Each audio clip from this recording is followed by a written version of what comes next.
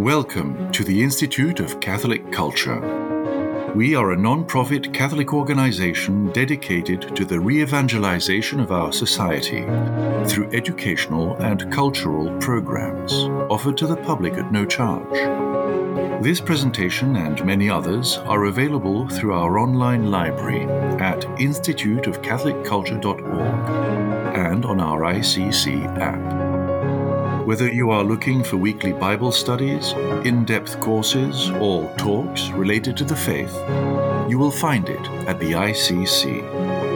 Please check out our upcoming schedule of live online events and engage with us on social media. All are welcome to join our growing international ICC family. For handouts, links, and further study materials, please visit this program's page on our website or app.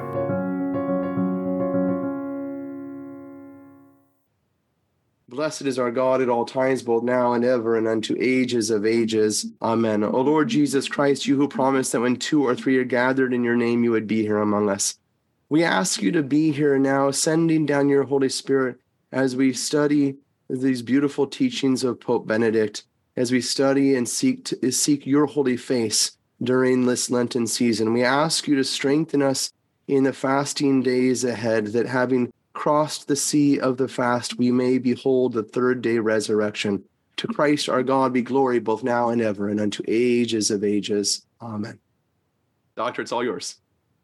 All right. And just like we turned to volume 3 during Advent, we're now turning to the second volume for Lent. And so we are really making a pilgrimage through the Gospels with Pope Benedict as our guide. And of course, he didn't necessarily write them as such, but it's just so beautiful and fitting that we are reading them to go along with the liturgical seasons. And it reinforces a point that he is making, that the Gospels are not simply a record of the past. They are something that draws us both into the presence of Christ right before us, right? The living reality of Christ, in which is ordered to the end. We get that today, the eschaton, the end, right? Jesus is speaking about that during the beginning of Holy Week. So there is something historical about this, of course, right? That's why we have to have the historical methods that he's been really dialoguing with. So we look at the past, but we address Jesus, who is alive and is present to us through the mediation of the Gospels, but obviously also through the liturgy. And we look forward to the fulfillment, the complete fulfillment of Jesus's teaching and inauguration of the kingdom. I want to take a little look at the foreword. What we've seen in all of the 3 volumes is that the foreword is the place where he kind of lays out his method. And as a Thomist, of course, I just love this passage on, page Roman numeral 16. So XVI, where he says that the closest thing that I'm doing in this book, this series of books, is really the third part of the Summa Theologia of St. Thomas Aquinas. And that is, he's offering a theological reflection upon the life of Christ, the mysteries of the life of Christ, which are living and accessible to us in the liturgy. But he's also doing something new. I mean, let's not forget that, because Aquinas was not trying to do an historical study. So really, if we were to summarize Pope Benedict's method, it would be looking at the history while going deep into the theology. So it's like biblical scholarship meets the church fathers. Right? But what does it look like at the end of the day? He says, I want the theological depth of St. Thomas Aquinas. I want to make him that real that we can come to know him and understand him. So it's really an interesting kind of theological blender, right? He's putting all of these things together. But I want to start reading at the bottom of that page, right? Roman numeral 16. He says, what's wrong with the quest for the historical Jesus? Something that we talked about before, right? That people trying to say, what was Jesus really like if we were there, right, from an historical perspective? He says the problem with this is that, and this is 3 lines up from the bottom, it focused too much on the past for it to make possible a personal relationship with Jesus. In the combination of two hermeneutics, right? What are they? Of history and of faith, of which I spoke earlier, I've attempted to develop a way of observing and listening to the Jesus of the Gospels that can indeed lead to personal encounter. And that through collective listening with Jesus's disciples across the ages, right, from all of church history and throughout the world today, can indeed attain sure knowledge of the real historical figure of Jesus. And so in part one, he said that he was really trying to elucidate the figure and message of Jesus. And so now he continues on. This task is even more difficult in part two than in part one, because only in this second volume do we encounter the decisive sayings and events of Jesus' life. I have tried to maintain a distance from any controversies over particular points and to consider only the essential words and deeds of Jesus, guided by the hermeneutic of faith, but at the same time adopting a responsible attitude toward historical reason, right? Not just throwing this knowledge off, right? Which is a necessary component of that faith, right? That Jesus is, the incarnation is an historical reality. And because Jesus indeed lived 2,000 years ago in Palestine, we can't simply say, history, who cares? All we need is faith, right? That our faith itself is historical. And so he's saying it's not like even an add-on to faith, but that our faith has an historical component. And so to elucidate that aspect, we need to attend to the historical knowledge. But this entering into the mysteries and realities of Christ with the communion of faith throughout all of time is very important for understanding what we are doing during Lent. If we think back to the end of Volume 1, Jesus talked about, the predictions of the Passion during this ascent up to Jerusalem. And, it really begins with Peter's confession of faith. Who do you say that I am? You are the Christ, the Son of the living God. But then what happens afterwards? Jesus says, but the Son of Man must go to Jerusalem, be betrayed, suffer and die, and rise again on the third day. And what does Peter say? By no means may this happen. Get behind me, Satan, right? And so there is this scandal of the cross, that in order to enter into the Messianic kingdom, there must be a following after Jesus in his ascent to Jerusalem. And I don't know if you noticed this, but Benedict begins the third volume with that same image. As Jesus is coming now into Jerusalem, Benedict is still looking at the ascent. And I would say that we can really think of the bulk of Lent, really going up to Passiontide. Passiontide traditionally is the last 2 weeks of Lent. We have kind of lost that, right? And now, Passion Sunday is Palm Sunday in the new calendar, but the last 2 weeks focused especially on the Passion, and Holy Week is really entering into the Passion itself with Jesus. And so we can think of this Lenten journey as an ascent with Jesus. And Benedict even presents this as an invitation, right? So this is really beginning at the bottom of page 1. Not Roman numeral, right? Now we're into the Arabic numerals, number 1. To begin with, it is an ascent in a geographical sense. The Sea of Galilee is situated about 690 feet below sea level, whereas Jerusalem is on average 2,500 feet above.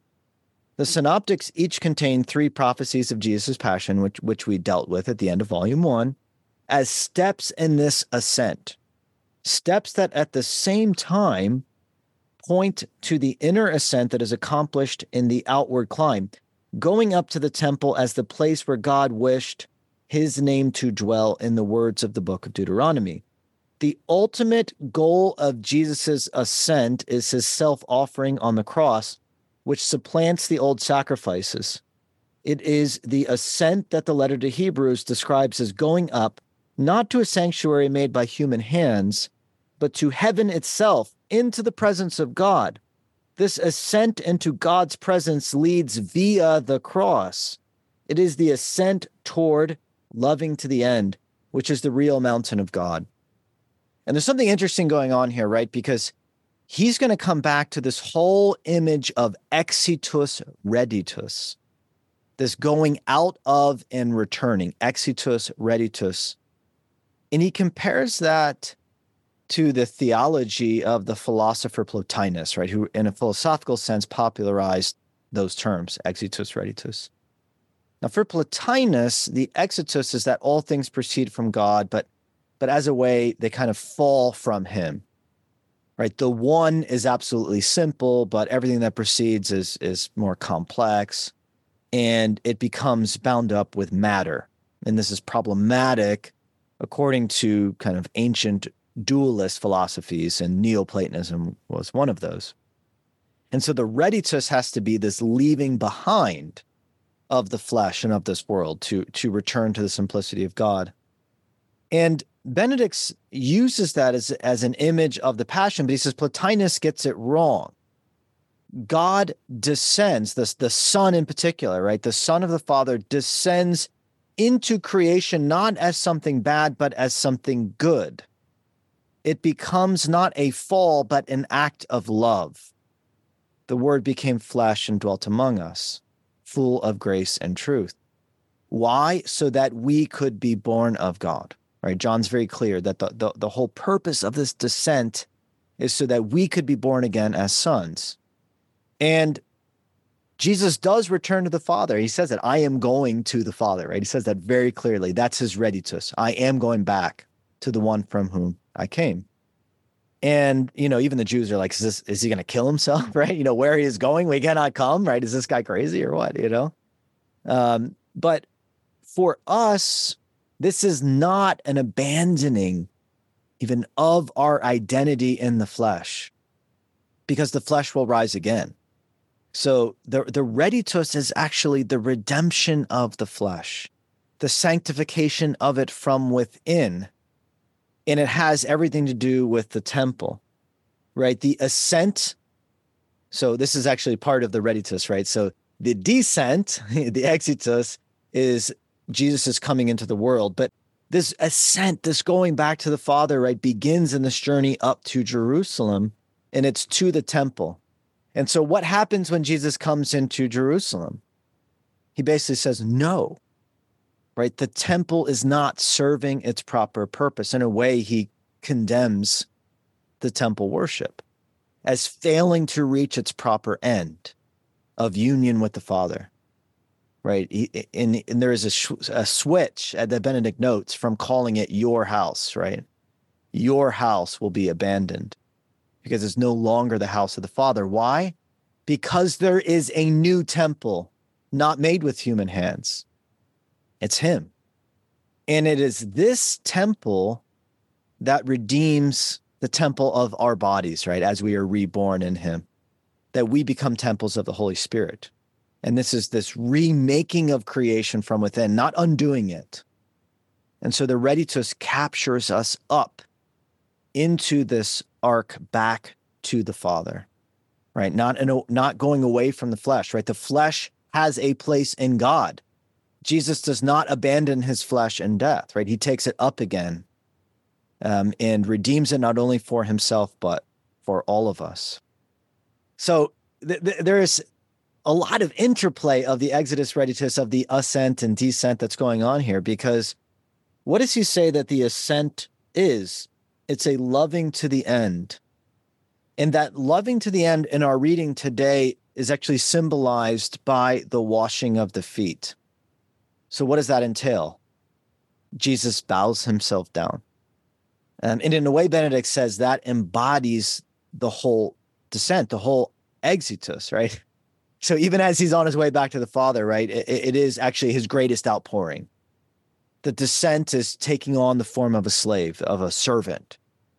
And so we see that in the washing of the feet, but we actually see it most fully on the cross. He pours himself out for us. And this ultimate descent is what actually brings about the ascent. Right? He goes down in the cross, down into death.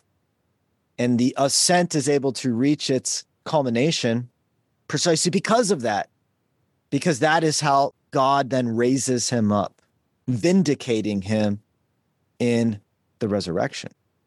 And so I know that's a lot of interplay of ascent, descent, and going up, coming down, but I think there's a richness here. And I want to actually draw this out more, because the most profound reading that we had from that last section of volume 1 had to do with communion, that Jesus was bringing about communion. And I think we see a little bit more clearly how this happens, right? Because the communion is brought about through charity. This is how we are able to share in God's own communion. It's because of this outpouring of love in the descent of the Son. So let's turn to page 54. This is in the section of the hour of Jesus. And this is a little bit more than halfway down the page in that second to last paragraph. We'll start in the middle of that paragraph. With the Last Supper, Jesus' hour has arrived, the goal to which his ministry has been directed from the beginning. The essence of this hour is described by John with 2 key words. It is the hour of his departing. It is the hour of the love that reaches to the end. The 2 concepts shed light on one another and are inseparable. Love is the very process of passing over, of transformation, of stepping outside the limitation of fallen humanity, in which we are all separated from one another and ultimately impenetrable to one another, right? So we do not have communion, into an infinite otherness. Love to the end is what brings about the seemingly impossible metabasis, stepping outside the limits of one's closed individuality, which is what agape is, breaking through into the divine. Right? What does sin do, right? It isolates us within ourselves. It's a turning inward. It's what hell is. That's turning in on oneself and a refusal to come out of oneself into the life of the other. God is essentially communion, and the incarnation is an extension of God's communion into time. Why? So that we can be drawn back, right? So the exitus reditus. Jesus comes out of the Father to bring us the Father's life, but he draws us back, right, through the Holy Spirit, back to the Father. Let's continue here. The hour of Jesus is the hour of the great stepping beyond, the hour of transformation. And this metamorphosis of being is brought about through agape, right? This metamorphosis of being, of all being, right? That's it. He's remaking everything, right? From the inside. Everything has been changed. He says, when I am lifted up, I will draw all things to myself. Right? This pouring out of himself is a new creation.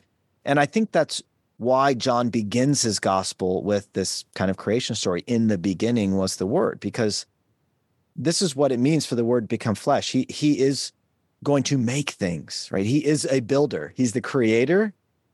And, it's one of my sort of hobby horses, always coming back to this, but the word carpenter actually should be better translated builder, right? He's building the church, right? He's building up this new creation from within. That's his mission. But he does it by pouring himself out in love. It is agape to the end. And here John anticipates the final word of the dying Jesus, tetelestai, it is finished. This end, this telos, this totality of self-giving, of remolding the whole of being, this is what it means to give oneself even unto death. When Jesus speaks here, as elsewhere in John's gospel, of having come from the Father and of returning to him, see, right, there it is again, right? One is perhaps reminded of the ancient model of exitus reditus, right? So we see him kind of move right into that. Okay. So I just want to see how, that's how he really sets that up. It's very deep. It's very rich theologically, but I want to make one farther connection, because this is, I think, what will help us to see this in Lent. So how does this impact us? This is the goal of Lent. This is the goal of conversion, to come out of oneself, right? This redirection. The word conversion means a turning towards. So what am I turning away from? Well, that inward self-focus of sin. And I'm turning outward in love into communion, primarily to God, right? Because I can't really have communion with other people if I do not have communion with God. There's no genuine communion without communion with God, right? And so this is the idea that we really have to embrace. Not, when I say idea, right, I mean, thinking the word conversion in Greek is this metanoia, this kind of change of mind, this change of soul to put on Christ. And Benedict even says, see, I might have this marked here, but it is this turning away, he says, from the I of myself and into Christ, right? This putting on, that's on page 64, the bottom paragraph.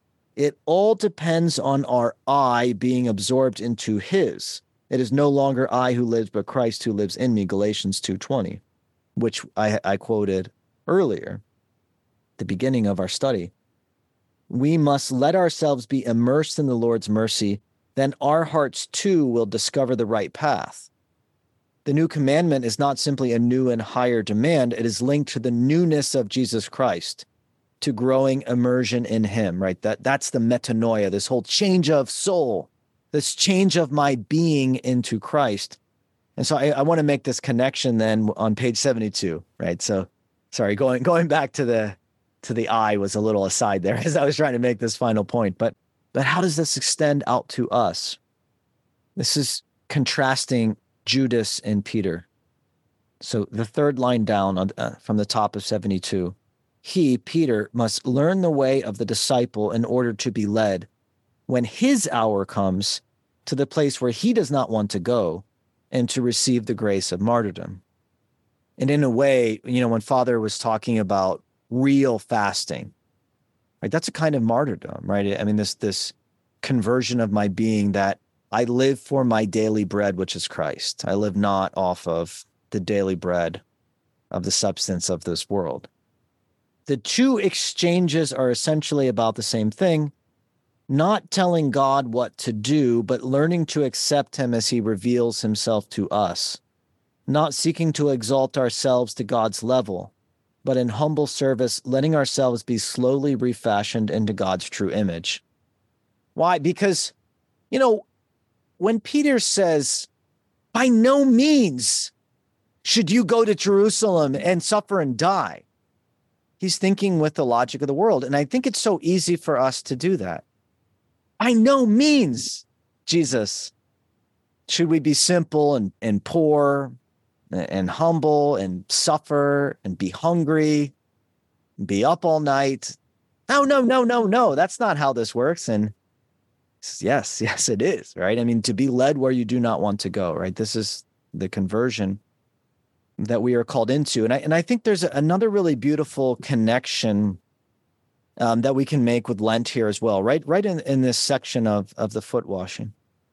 Benedict, he goes on right on that same page, on page 72, into this kind of excursus about the washing of the feet and confession.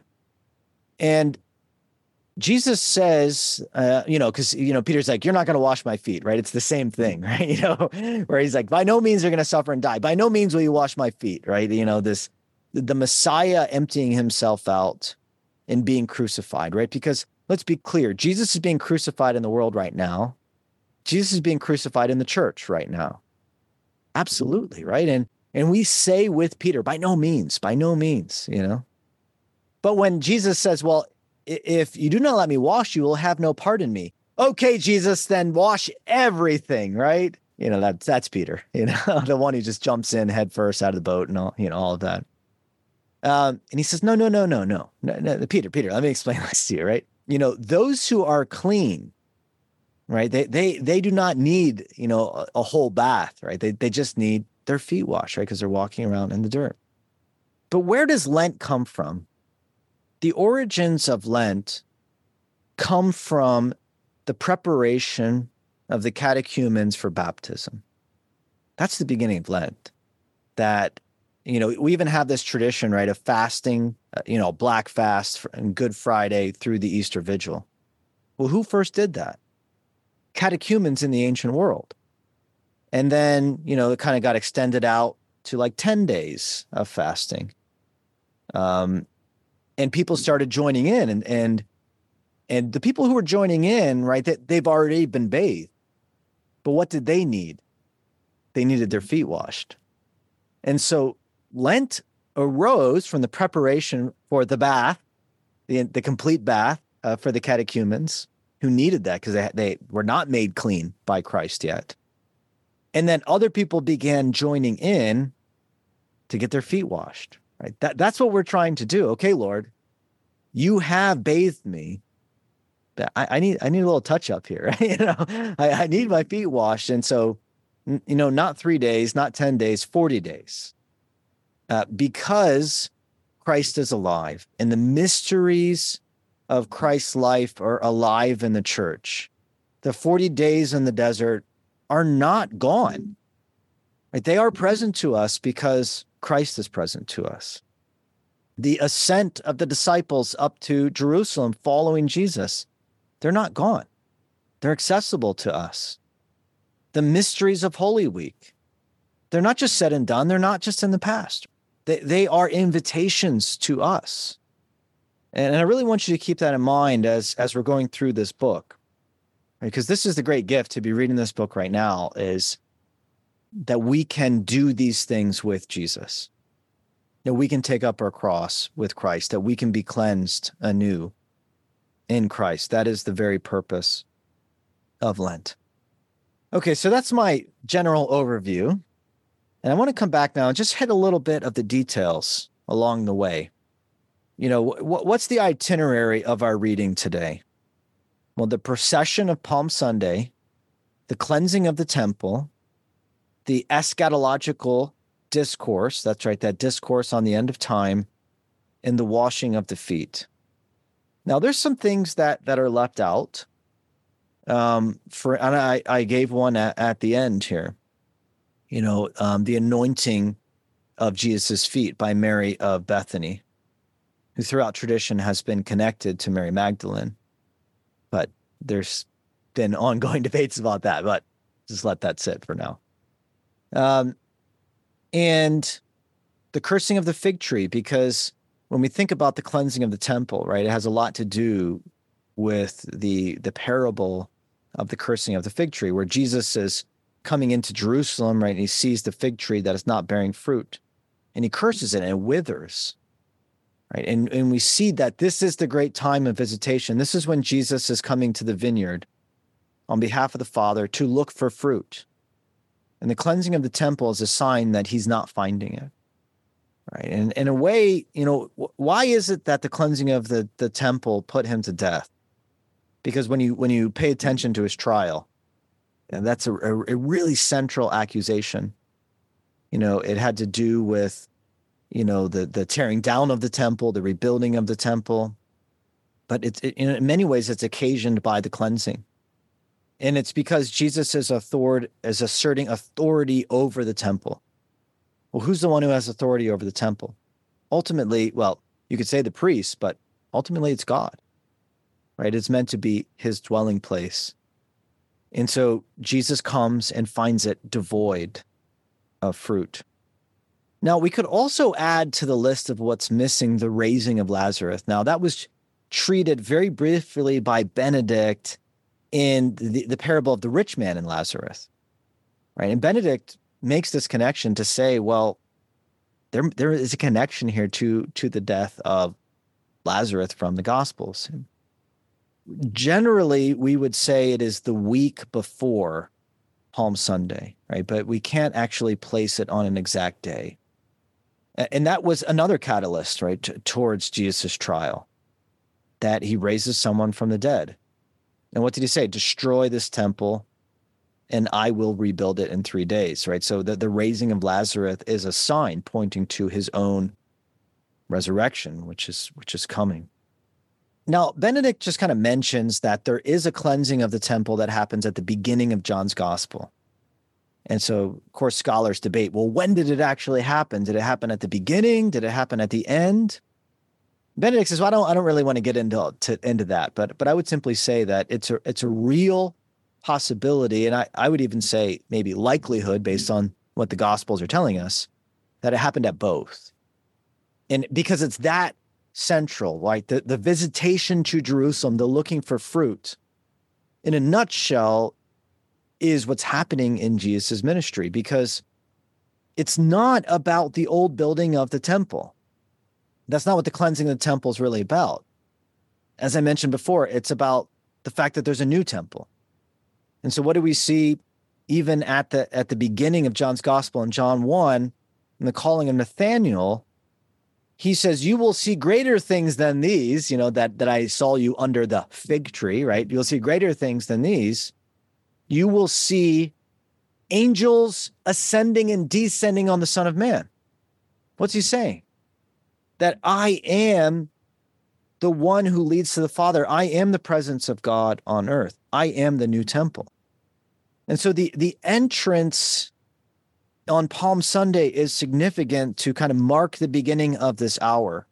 And Jesus allows himself to be welcomed as the Messiah because it is the inauguration of his hour, right? And so there's a number of things that Benedict points out here, that the fact that he sort of takes his transportation, right? And why are there two animals?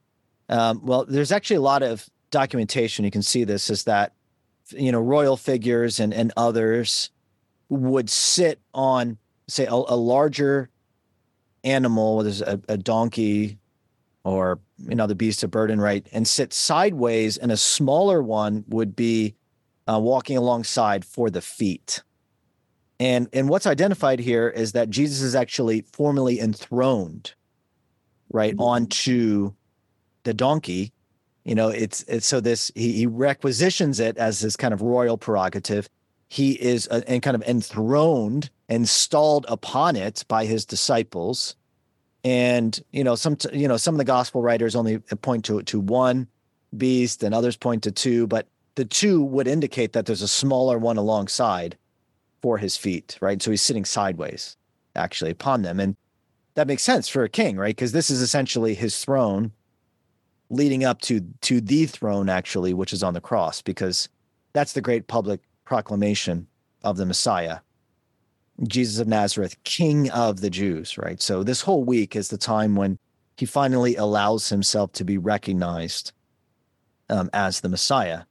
And, a lot of the words that are used, right? Hosanna, meaning like come save, come to our aid, come save us is what Hosanna means, but it had a kind of messianic overtone, and, laying down the clothing and so forth. Palm branches were used to welcome pilgrims, but this was even more intense than that. Benedict points out that, this is primarily orchestrated by the disciples who are following Jesus in his ascent, right? And if we're following him in the ascent, I think that adds an element to our own Lenten prayer, that this is about welcoming Christ as King. Even when we think about the temptations, right, on the first Sunday of Lent, in a way, they are challenges to him as Messiah. And so Lent does have, I think, this kind of kingly character to it, that Jesus is king in this great pouring out, and we are his followers, his true disciples, if we embrace this pouring out with him. Now, the cleansing of the temple, I've really dwelt on this a lot, right, because of the way in which Jesus is pointing to himself as the new temple. But let's draw out, even just some of the historical details here. Benedict looks at different theories of what's happening. Is Jesus establishing himself as a kind of Jewish prophet about teaching people about how the temple should be understood and how it should be used, kind of restoring it to, its kind of pristine place?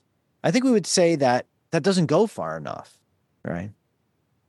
Is he actually leading a physical attack upon the temple, right? There's certain people that would say that this means that Jesus himself was a zealot, right? That he's using violence, right? He's driving people out of the temple, and this is his insurrection moment. And you know what? I mean, there's an element of truth in that first theory, that Jesus is talking about the way that we should properly honor God and how we should understand the law. And this was a revolutionary moment, right? But What it wasn't was Jesus' attempt to establish a material form of government. But it was a revolution to say the old order is done, right? Benedict's very clear about that. The old order is done. And there is a new order because there's a new temple. But there's something farther here as well. Benedict says, well, we don't really have to wonder that much what Jesus meant in doing this because he gave us the explanation. My house shall be a house of prayer for the nations, but you have turned it into a den of thieves. And so he looks at the role of the temple in drawing in the nations. And in a way, this is the lack of fruit, is that the temple is not inaugurating the kingdom of God for all the nations of the earth. That is the great failure that is happening here. And he points out that it is precisely in the rejection of the new temple, his body, that the new temple is actually inaugurated, right? So how does the old Jewish order pass away of temple worship and so forth? It passes away by the Jewish authorities trying to destroy the new temple.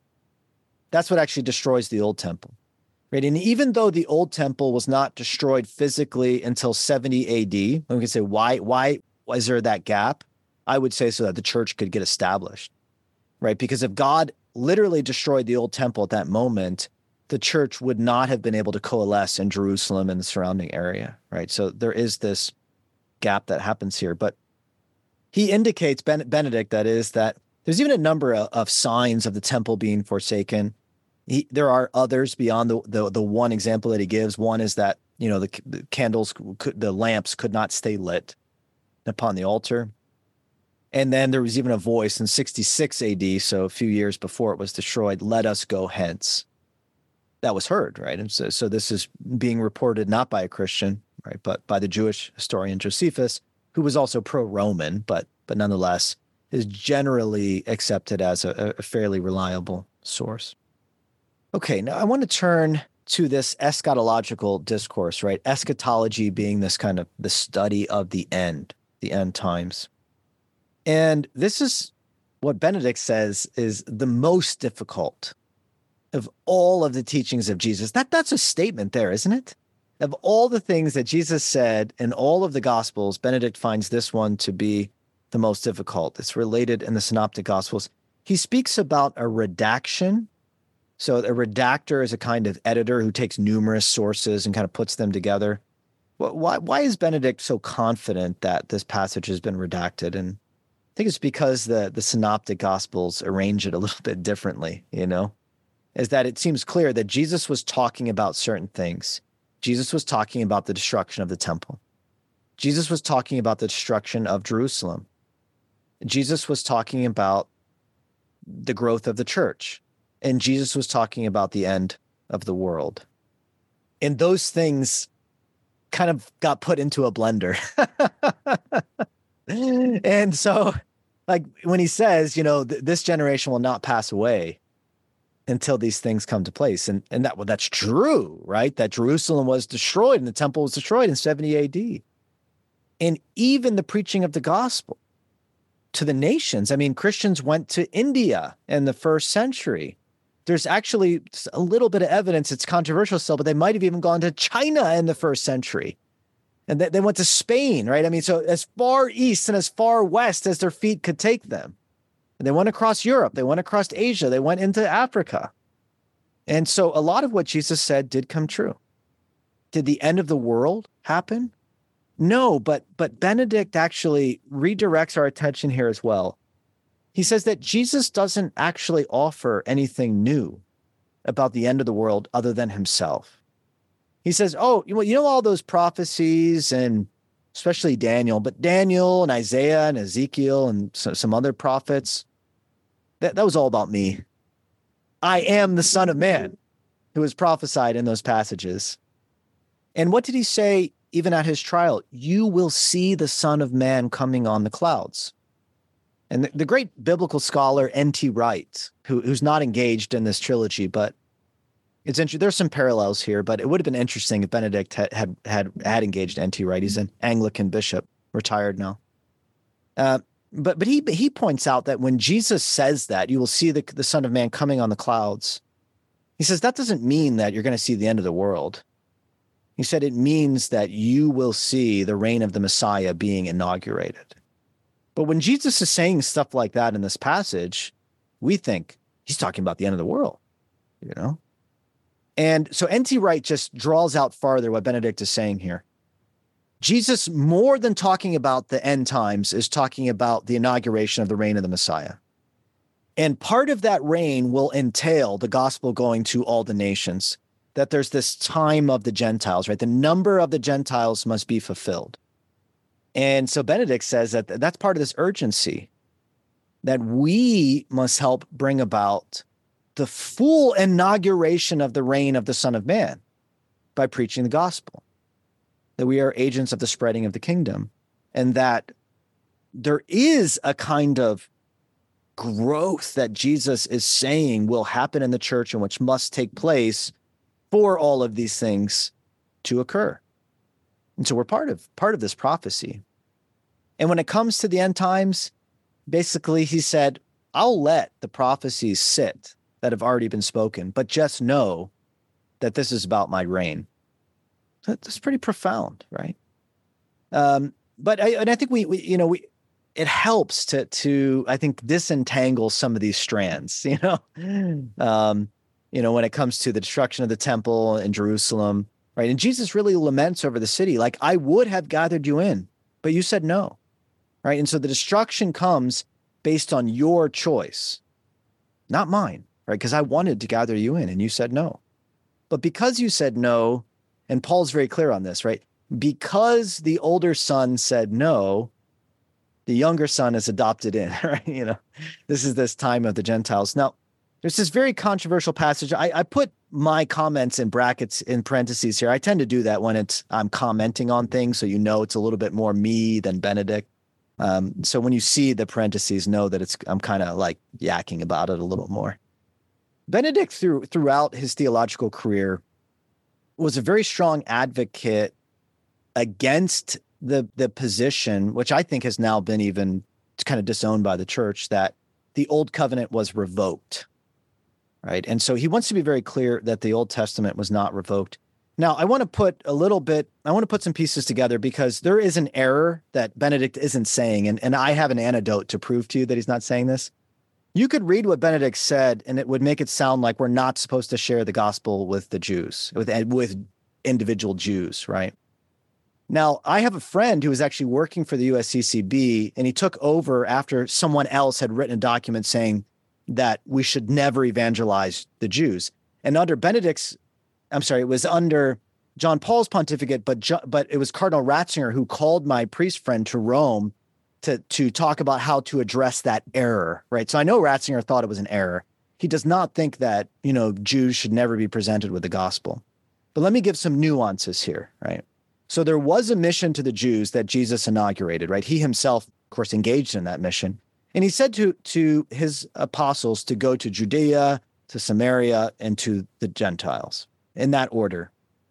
And Acts of the Apostles is clear that Simon Peter, had the mission to the Jews. But what you also see unfolding in Acts of the Apostles is that the Jews said no. Now, we know that not all of them said no, because the apostles were Jews, right? So, I mean, there was a kind of, and the apostles even called themselves this remnant, right? So this remnant of the Jews who embraced the faith. And in some way, they are the new Israel. Benedict even indicates that there's two major ways to read the Old Testament: the rabbinical way or the Christian way. And they're both kind of legacies of the first century Jews, actually. We don't tend to think of that way, but that's actually accurate, right? And so there's a certain point in which that historical mission to the Jews was closed. And the church is now focusing primarily on the mission to the Gentiles. Now, there's a steady stream of Jewish converts throughout the centuries. That includes even to today. But what Benedict is trying to say is, we recognize the validity of the Old Covenant still. What that fully means, we don't even know. But Paul says that the Jews will be converted as a group at the end, after the time of the Gentiles is complete, and the number of the Gentiles is full.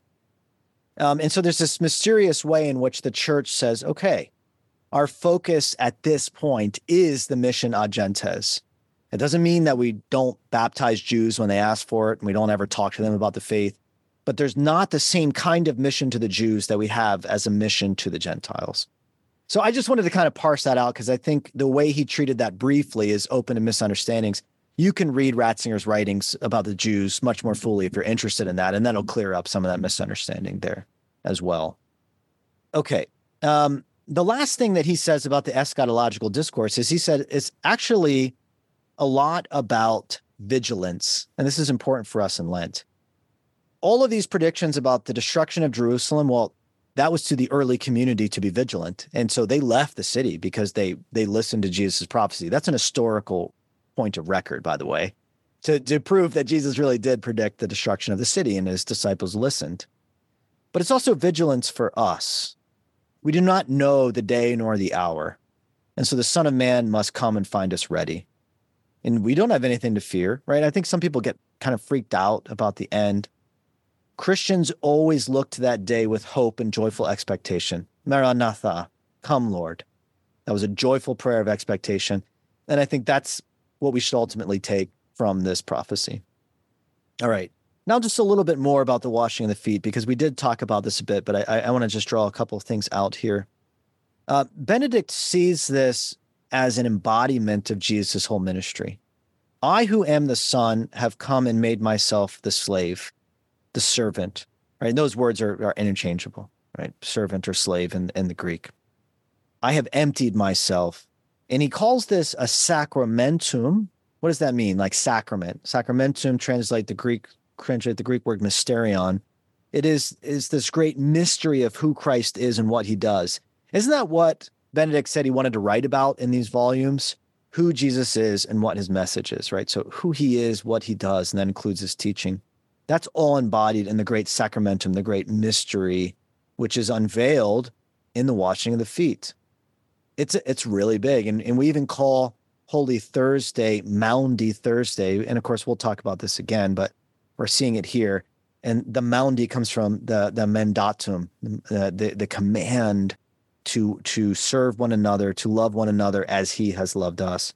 So it's an embodiment of the mystery, but it is also an exemplum, a model, not for us just to imitate. And we've seen this a few times, right? We actually can't imitate Christ. What would Jesus do? Well, Jesus would be the divine Son of the Father, right? You know, and so for us to really imitate Christ, right, we must be drawn into Christ. This is this remaking of our very being. And he says this so beautifully on page 64. He says, you know, any moral effort on our own would fail. But he says we have the gift of being with and being in Christ. That is how we can do what he does, and even do greater things, as he said, than he did. It is through this being with and being in Christ. It's an ontological. That means it's a mystery that reaches down to the very depth of our being. I want to say one last thing. This is maybe another little pet peeve of mine, but oh well. Is that when we talk about Judas, let's just talk about what the scripture says, right? It's insane how much speculation there is about Judas and why he did what he did and whatever. And it's like, the Gospels tell us why he did what he did. He was a thief and he wanted money. That is what the Gospels say, right? And so he literally sells Jesus. He sells his Lord. And, you know, one of the things that came out, and I gave you this little homily about from the second anniversary of John Paul II's death, right? And there is this comparison of the cost of the nard that was used to anoint his feet and the amount of money that Jesus gained in selling his Lord. And Judas took a fraction of that amount, right? So he wanted the precious nard, that ointment, to be sold to the, so he said it could go to the poor, but he actually wanted to steal the money. And so instead, he doesn't get that whole sum, right? That year's worth of wages, right? He gets I think it was a tenth of that amount in selling Jesus. So it's actually really pathetic. And Benedict says that, what does John say? That Satan entered him. All these people, they want to try to justify Judas. Now, Benedict had said in the first volume that there was maybe some indication that he himself was a zealot, right? And so if that's true, I mean, maybe that could be seen as a factor, but it's not drawn out in the Passion narratives at all, right? Is that it says that he's a thief, he wants money, and he betrays Jesus for money, and that he's moved to do so by Satan. And that he does repent, but his repentance, right? He repents to say, I have done wrong, but his repentance is not a conversion, which is what makes him different than Peter. So all I'm really saying by this is we can learn from what the gospel teaches and attend to the details, but we should not misread the gospels by inserting, I think, our own opinions or sometimes even wishful thinking, into the gospel narrative. So we'll end, my reflections there. Sorry, I did go a bit long, but there's just so much to say with the beginning of Lent and the richness of these passages. But why don't we, since there was so much talk about Lent, both in the pre-class discussion and then in my remarks, why don't we start there? I mean, is there anything in particular from our reading that stood out to you for entering more deeply into our Lenten exercises? James, yeah, go ahead. Yes, Doctor. When Moses led the Israelites out of Egypt, they wandered 40 years in the wilderness for learning how not to be slaves and how to depend on God. The destruction of when David was king, he was king for 40 years so that they learned how not to be tribal and how to unite as a kingdom. When Jesus came and cleaned out the temple, from his passion to the destruction of the physical temple, almost 40 years, perhaps to learn to move from the slavery of the law to being servants of the faith. And I think that's what Lent does for us. It moves us from being parasitical in our actions to a real conversion experience in encountering Christ when he washes our feet. I just, that when you said we don't know why it was 40 years, and that just kind of hit me like could you comment on that? Maybe I'm on the wrong track here or something. No, I think that's a beautiful connection. And Benedict, the dating's very difficult, but he even dates the crucifixion around the year 30. So that in that sense, it literally would be 40 years. But I mean, I did give a reason. I said it was so that the church could grow in those years surrounding Jerusalem. So I said, that's the best reason that I can come up with. So in a way, I think that would be in accord with what you said, that there could be this time of this kind of growth of the church and this pulling out. So you were giving this image of leaving, outward slavery behind to enter into spiritual freedom. And that is the move from the old law into the new law. And isn't that what we're supposed to do during Lent, right? Leave a slavery to material things behind to enter into a freedom in Christ, who is the slave of slaves, right? In the sense that he makes himself our own servant and teaches us that is the path to freedom. Cheryl, go ahead. For a help in my Lent this year, I was really struck by this section on page 48, where he talks about our Lord talking about the watchful doorkeeper. And I had never thought about vigilance as quite this definition before, when he says, Benedict says, we see clearly what is meant by vigilance, not neglecting the present, or speculating on the future, or forgetting the task at hand, but quite the reverse. It means doing what is right here and now, as is incumbent upon us in the sight of God. That's going to be really great for me, because so often I enter Lent with this kind of, oh my gosh, I've got to do this or do that, or I'm trying to, instead of being settled, if you know what I mean, by realizing that what I need to do is just focus on the task of growing in holiness, and the church has enough suggestions and helps that I can just focus and do it. So anyway, that struck me. And, it makes me think in terms of that vigilance as rest, of like John laying his head upon the breast of Jesus. And, how did Jesus bring about freedom for us, right? It was this agape, this pouring out of love. And I think that's how we can really come to freedom through Lent is love, right? Mm-hmm. Let's focus on that. Spending this time with Jesus. If it's an ontological change of our being, right? Benedict says it's love that brings about that change in us. Thomas, go ahead. I think it's the same thing Cheryl was saying, but on page 64, he's talking about, it all depends on our I being absorbed into his. It is no longer I who live, which you talked about. And, preparing for Lent, I'm thinking about all these things I'm going to do. And, but it's not just the outward thing. We can't do it ourselves. It's something God has to do, as you're speaking about. It's something we have to let God do in us. But I don't know exactly what we still have to do things though. I mean, we can't just say, okay, I'm not going to do anything. I'll just let God do everything. So that's right. Because what Father said about fasting is so very true. Right. And I think, what is the purpose of it? It's not the doing of something. I like to think of it as making space, right? Losing dependence on those things and opening up space for God. Yeah, who we really depend on. Yeah. I've been thinking about a phrase that Father mentions, if people maybe miss it in the pre-class, but that we're giving up things that may be of low nutritional value, but that maybe includes the really healthy stuff that we're eating if we think that it, is us feeding ourselves and not dependent on God. Keith, go ahead. Yes, Doctor.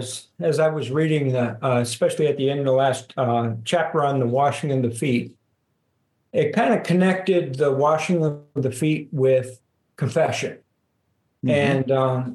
And in one particular line I picked up, and hopefully it says, in confession, the Lord washes our soiled feet over and over again and prepares us for table fellowship with him. And I guess it really struck me because sometimes we just, you look at the washing of the feet, you're just cleaning yourself. But it's much, much deeper than that. As I start to read through this last few paragraphs in that ending chapter, the importance of confession. And we're actually bathing our entire self. And that's one of the things I kind of picked up as we think about upcoming Lent and everything that we need to do, that this is such a critical portion of it, and not only just during Lent, but throughout the year.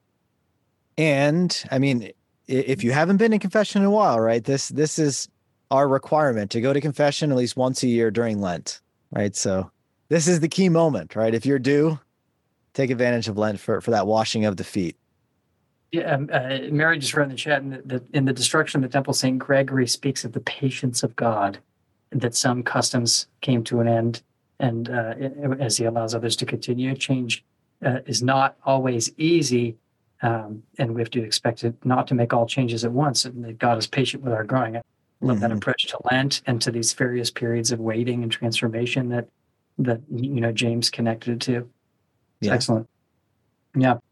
Doctor, could you question about the phrase expiation, or the term expiation? I just grabbed it. That's on page 39 for context. Could you explain a little bit of what's going on here, like with the daily atonement and the bull that he's talking about? He says the Greek word being translated as expiation is hilasterion, and what's the connection to Jesus here? Right. So once a year, on the Day of Atonement, the high priest would go into the Holy of Holies. That's the only time during the entire year that anyone would go into the Holy of Holies. It could only be the high priest. And he would go in and he would sprinkle blood on the lid. And you think of the top of the lid, right, in between the seraphim here. And he would sprinkle blood there, and that was called the hilasterion. And so Benedict is saying that, and that was meant, of course, to atone for the sins, right, of Israel for the whole previous year. And so if Jesus is the new temple, as I kept asserting, right, Paul is making that connection, Benedict is saying. So he's looking at Romans 3 to say that, and this is a quote from Paul here, right? Since they all have sinned and fall short of the glory of God, they are justified by his grace as a gift through the redemption which is in Christ Jesus, whom God put forward as this hilasterion. So he is this new mercy seat. What is the hilasterion, right? This lid where the blood is sprinkled for the atonement of sin, right? That's why it's called a mercy seat, because God shows mercy when the blood is sprinkled there. So Jesus is this mercy seat. It's called expiation, right? Expiation means is making atonement for, right? But you just don't get that sense in the English, right? Expiation by his blood. So it's not the blood of bulls, right? But it's his own blood, which is sprinkled to be received by faith. This was to show God's righteousness, because in his divine forbearance, he had passed over our former sins, right? So Jesus is the new Passover. So you see a connection both to the Day of Atonement and to the Passover that is being used by Paul. And what Benedict is trying to say here is that Paul wrote that letter before the destruction of the temple. And so it's not like once the temple was gone, then all of a sudden Christians are like, oh no, what do we do now? Now that there's no temple, how will sins be atoned for? He said that, no. Long before that, they already knew that Jesus was the new temple, and that his sacrifice had replaced all of the old sacrifices, and that his body had replaced the old temple, and that his Passover replaced the old Passover. And so that's what Benedict was doing there. But the reference to the hilasterion is to show that there is actually an indication within Paul's letters of Jesus being the new temple. That's awesome. Laura just put a great line in here that I'm going to actually turn into a question. She said she was really struck about the focus on the Gentiles in conversion in the early church versus the Jews. She says she's thought and said in her Bible study, on many occasions in our current times, I feel a special relationship with our Jewish brothers and sisters, that God has a special plan for them as we transition from the Old Testament law to the fulfillment of it in the New Testament. My question then would be, what should that special relationship look like for us as individuals on the ground? Like how ought we, in Benedict's vision here, treat the Jews one-on-one, personally, our brothers and sisters? Right. And I think we should feel that, right, as the elder brothers and sisters, that, what are they adhering to? A genuine covenant given to them by God, right? They're not pagans, right? They're not heretics, right? They are adhering to that. There's some, I hear theologians going back and forth, right, to say, okay, but rabbinical Judaism as we know it arose in rejection of Jesus as the Messiah. Okay, be that as it may, which I think there's some truth to that. But nonetheless, it's not like Jews are necessarily, rejecting him by maintaining this valid covenant given to them by God. So yeah, a lot of respect, and we obviously can learn from them, even in the interpretation of the Old Testament. So I think there can be continued not only respect, but even discussion of the Old Testament and its meaning. And within the context of fraternal dialogue, I think it's very appropriate to witness to our faith and to show how we do interpret the Old Testament in light of the New. I think it's, if they're willing to listen, right, I think that's very appropriate. But Benedict, of course, being a German who grew up during the time of the rise of the Nazis, and he was a seminarian during World War II, and was forced into support for an anti-aircraft unit, right? So he's very sensitive to this, that anti-Semitism is racial, right? And so we have to reject every form of racism, not rational, and it's not Christian. But he also is very clear that we cannot have anti-Judaism. Now, that's religious-based, right? So anti-Judaism is different, although it can be related to anti-Semitism. So anti-Semitism, of course, has no place for Christians, but neither does anti-Judaism. And so I think he has worked very hard, because he saw, the atrocities within Germany and beyond, of course, to try to repair just like a good relationship of respect and honor between Christians and Jews. And I think we can really applaud him for that, and learn from it, and try to emulate it. You made such a good point about the difference in Old Testament interpretation going back all the way to the 1st century. It's probably not the case that we're going to argue somebody into a different interpretation with 2,000 years of tradition intervening. It'll be that encounter with Christ in our person that will. However, though, right? The prophecies of the Old Testament continue to make converts. And I think of even two brothers in southern France who are rabbis who said, the book of Daniel teaches when the Messiah will come. And so we're going to read the book of Daniel. We're going to figure this out.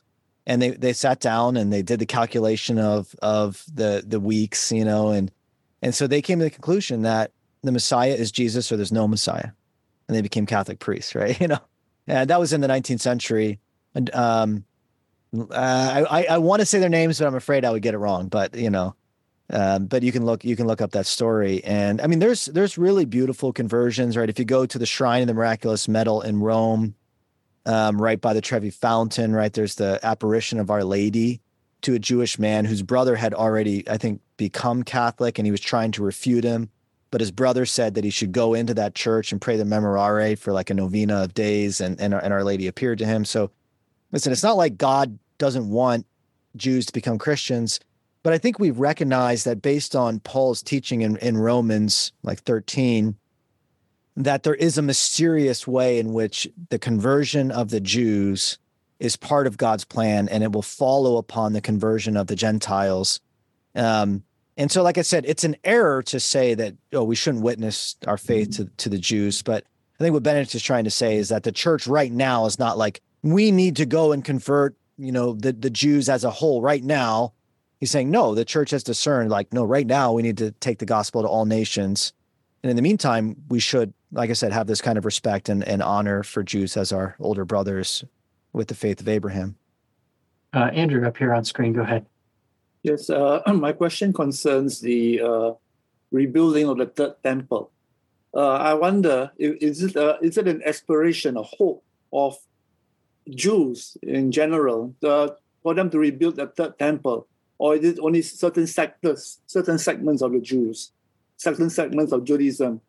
And when they go to the Wailing Wall, are they mourning and the loss of the temple, and with the hope that they are able to build a new temple?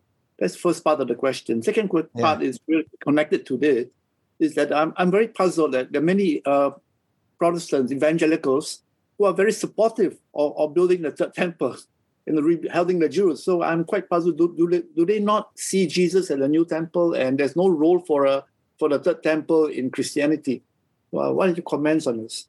Ooh, okay, those are some good ones there. All right. So there were two attempts to rebuild the temple that Benedict even mentions them in our reading. In the revolt of Bar Kokhba, there was a Jewish attempt, and at that point, Jews were even no longer allowed to come into the now pagan city that was rebuilt over Jerusalem after that attempt. And then actually the Eastern Roman Emperor, Julian the Apostate, he was Roman Emperor, we should say, but he was based in the East. He was an apostate because he abandoned Christianity and reverted to paganism, and he wanted to show that the temple had not been supplanted by Jesus, and so he started to rebuild the Jewish temple. And a mysterious fire broke out during the construction, and so the construction was abandoned, and then he died shortly after that in battle, which was seen as the judgment of God, of course. Now, in terms of the desire of current Jews, it's very complex and controversial. The Temple Mount is actually under the care of Muslims currently, and there is a mosque, which was a Crusader church originally, on the Temple Mount. When I visited it, I tried to kind of walk over into a restricted area without realizing it, and I had machine guns waved at me and everything by Muslim men on the Temple Mount. And then, of course, there's the Dome of the Rock, which is, scholars think that the rock within the Dome of the Rock probably was the area of the altar in the temple. And anyway, some Jews think that possibly the Ark of the Covenant could be hidden within the Temple Mount area, even though the Book of Maccabees says that it was hidden by Jeremiah at Mount Ebal, actually. But nonetheless, so there's some uncertainty about that. And so some Orthodox Jews will not go there because they're afraid to walk like where the area of the Holy of Holies was, and they're uncertain where that should go. And so even of the most Orthodox Jews, right, it's a very controversial point, but there are some Jews who, yes, do indeed want to rebuild the temple and to restart animal sacrifices, but that's also difficult, right? Because there are people who still say, like, I am a descendant of David, right? I am in the Levitical line and so forth. But even that is hard to verify, of course, you know. So it's very complex and difficult, actually. And I would say that there are some Christians, well, one, I think some Protestants are not very good at reading the Bible, that they don't read the Bible, you know, with authority. They don't read the Bible in light of tradition. And oftentimes they don't read the Bible with the historical context that Benedict keeps insisting upon. And so sometimes they have very bizarre interpretations. And there are some contemporary Protestants who view the restoration of the state of Israel and the temple as something that needs to happen for the second coming. And I mean, we would probably say that, you know, the nations have not all been converted yet, but I think they think, because of their bizarre theological principles, that somehow that this will bring about the end times, you know. So it's almost like the Iranians, right? They think that there's going to be some apocalyptic war that'll bring the 12th Imam back to earth to lead Muslim nations. And so they're actually eager to bring about this apocalyptic war. And you think that, you know, some American Protestants seem kind of set on some similar idea through the state of Israel. Lisa writes in saying that they were taught in Evangelism Explosion, a program, that tetelestai was the word stamped on bills to mean it is paid for. This, of course, you know, fits into Calvin's transactional salvation. But Ratzinger brings in agape and obviously interprets this very differently. Is that a bad translation? It is paid for. No, but I think telos, it's like logos, right? When you think of all the different meanings and the richness of the word logos and the word telos, which is related, you know, you just think of what does it mean to complete something? You can bring it to payment. You can bring it to fulfillment. You can bring it to completion. It is consummated is another translation of that, actually. And so, and there's evidence for translating what Jesus said is it is consummated, with the kind of marital, not exclusively though, right? You know, but you could make a connection to the consummation of a marriage as he's marrying his bride. It is paid for. Sure, it is. The debt's paid for. It is consummated. It is finished. It is completed. Those are all valid translations, but we should look at them all together because they all help us to understand an aspect of the mystery. My theology of salvation is a whole course, a whole ICZ course on its own to you know, unpack all of these different images that we use, these different models of salvation that, yeah, a lot of people hone in on one to the exclusion of others. And the Catholic view is very different. Let's maybe end with this question for Mary. This is just a great one, especially for you, Dr. Staudt, maybe to take it into Lent with some parting words on that topic. She just asks if you can talk a little bit more about Pope Benedict's discussion of the relationship between the idea of sacramentum and exemplum, and this idea, you know, of divinization in Christianity versus Christianity as a mere moral marathon that only a few can achieve. Yeah, I would say there's no exemplum that is like an example without the sacramentum, right? Because what's the idea of a sacrament? It's not just a symbol of something, but that thing becomes present to us. And the unfolding of the sacramentum, this great mystery of redemption in Christ, is something that unfolds within us, that we are drawn into Christ and therefore become Christ. I mean, that's what Benedict was saying when my eye is drawn into his eye. Is my eye extinguished?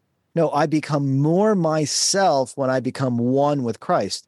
The two become one. There is a marriage, as I was just saying, and the Eucharist. He gives his flesh to me, the two become one flesh. It is now no longer I who live, but Christ who lives in me. Because he loved us to the end, he purchased us as bride, right? He paid the dowry. We can connect this all back together, right? And as we become one with him, he gives us everything. He holds nothing back. All that I have is yours. The Father is yours. The Spirit is yours. My body is yours. My mind is yours. Paul says we have the mind of Christ at the beginning of 1 Corinthians. It's all ours. And so we're divinized by becoming one flesh. Right? This is the way that he does it. We become members of the body, but this is the body of the Son, and the Son is the one who proceeds from the Father and from whom the Spirit comes with the Father. And so his humanity is this road into his divinity. And we, like I said, we do not just imitate Jesus. What would Jesus do? You would never know. I mean, the one thing that Jesus always did in the Gospels was surprise his disciples. They're like, oh, I know what Jesus is going to do. What? Oh, what did he do that for? You know? And so what would Jesus do? Pour himself out, you know? And that's what we have to do. All right. You know, we become Christ to our spouse. We become Christ to our children. We become Christ to our coworkers. We become Christ to our fellow parishioners. We become Christ to our neighbors. That is the exemplum. It's not like I'm just going to do my darndest to, you know, take up my cross this Lent. I hope it's better than last Lent, you know? No, there's a mystical identity here with Christ. And so what is the heart? We have prayer, fasting, and almsgiving. These three things are very much related, but it's prayer. Because the goal of prayer is union with God. And if we have union with God, well, then we can stop eating food, right? Because, you know, Jesus said, I have bread of which you do not know, right? In John's gospel, they're like, what? It's like, what's he hiding from us? And it's like, yeah, they don't know that bread, but that's the bread that we must eat during Lent. You know, the bread that Jesus has, you know, the daily bread that he gives us, that we live off of, the bread of the Spirit. And then we can stop eating as much. And if we stop eating as much, we give that bread to those who have no bread. But without the communion at the beginning, right? The communion through the bread of the flesh of Christ, right? Then there's no real fasting because it's not just us, you know, just I'm just going to stop eating, right? You know, it's like, no, this has to be something that flows from communion. And then it extends to our neighbor. That's where the almsgiving has to follow, right? It is not a genuine Lent if we're not giving alms. And if you say, I have no money, well, there are alms that you can give. There is something you can give to your neighbor in need. Every single person can give something to someone else in need, whatever that happens to be. But it may not be $1 million, you know, but that's fine, you know, but you have something that your neighbor needs that you can give to your neighbor. And that comes out of agape, of the communion that we have with the Holy Trinity, that overflows into the dying of ourselves to the world because we're living to God, and then the enlivening of our neighbors through the charity that flows from Christ through us to them, right? So that's kind of the whole picture, right? But it absolutely is the sacramentum becoming an exemplum in us through the conformity, the union with Christ in prayer. It's simply excellent. That's fantastic. And we have our marching orders then. Here we go. Lent starts in 2 days. So this is great. This is great. Can you close us out in prayer today? In the name of the Father, and of the Son, and of the Holy Spirit. Amen. Lord, you have said without you we can do nothing, but we know that with you we can do all things.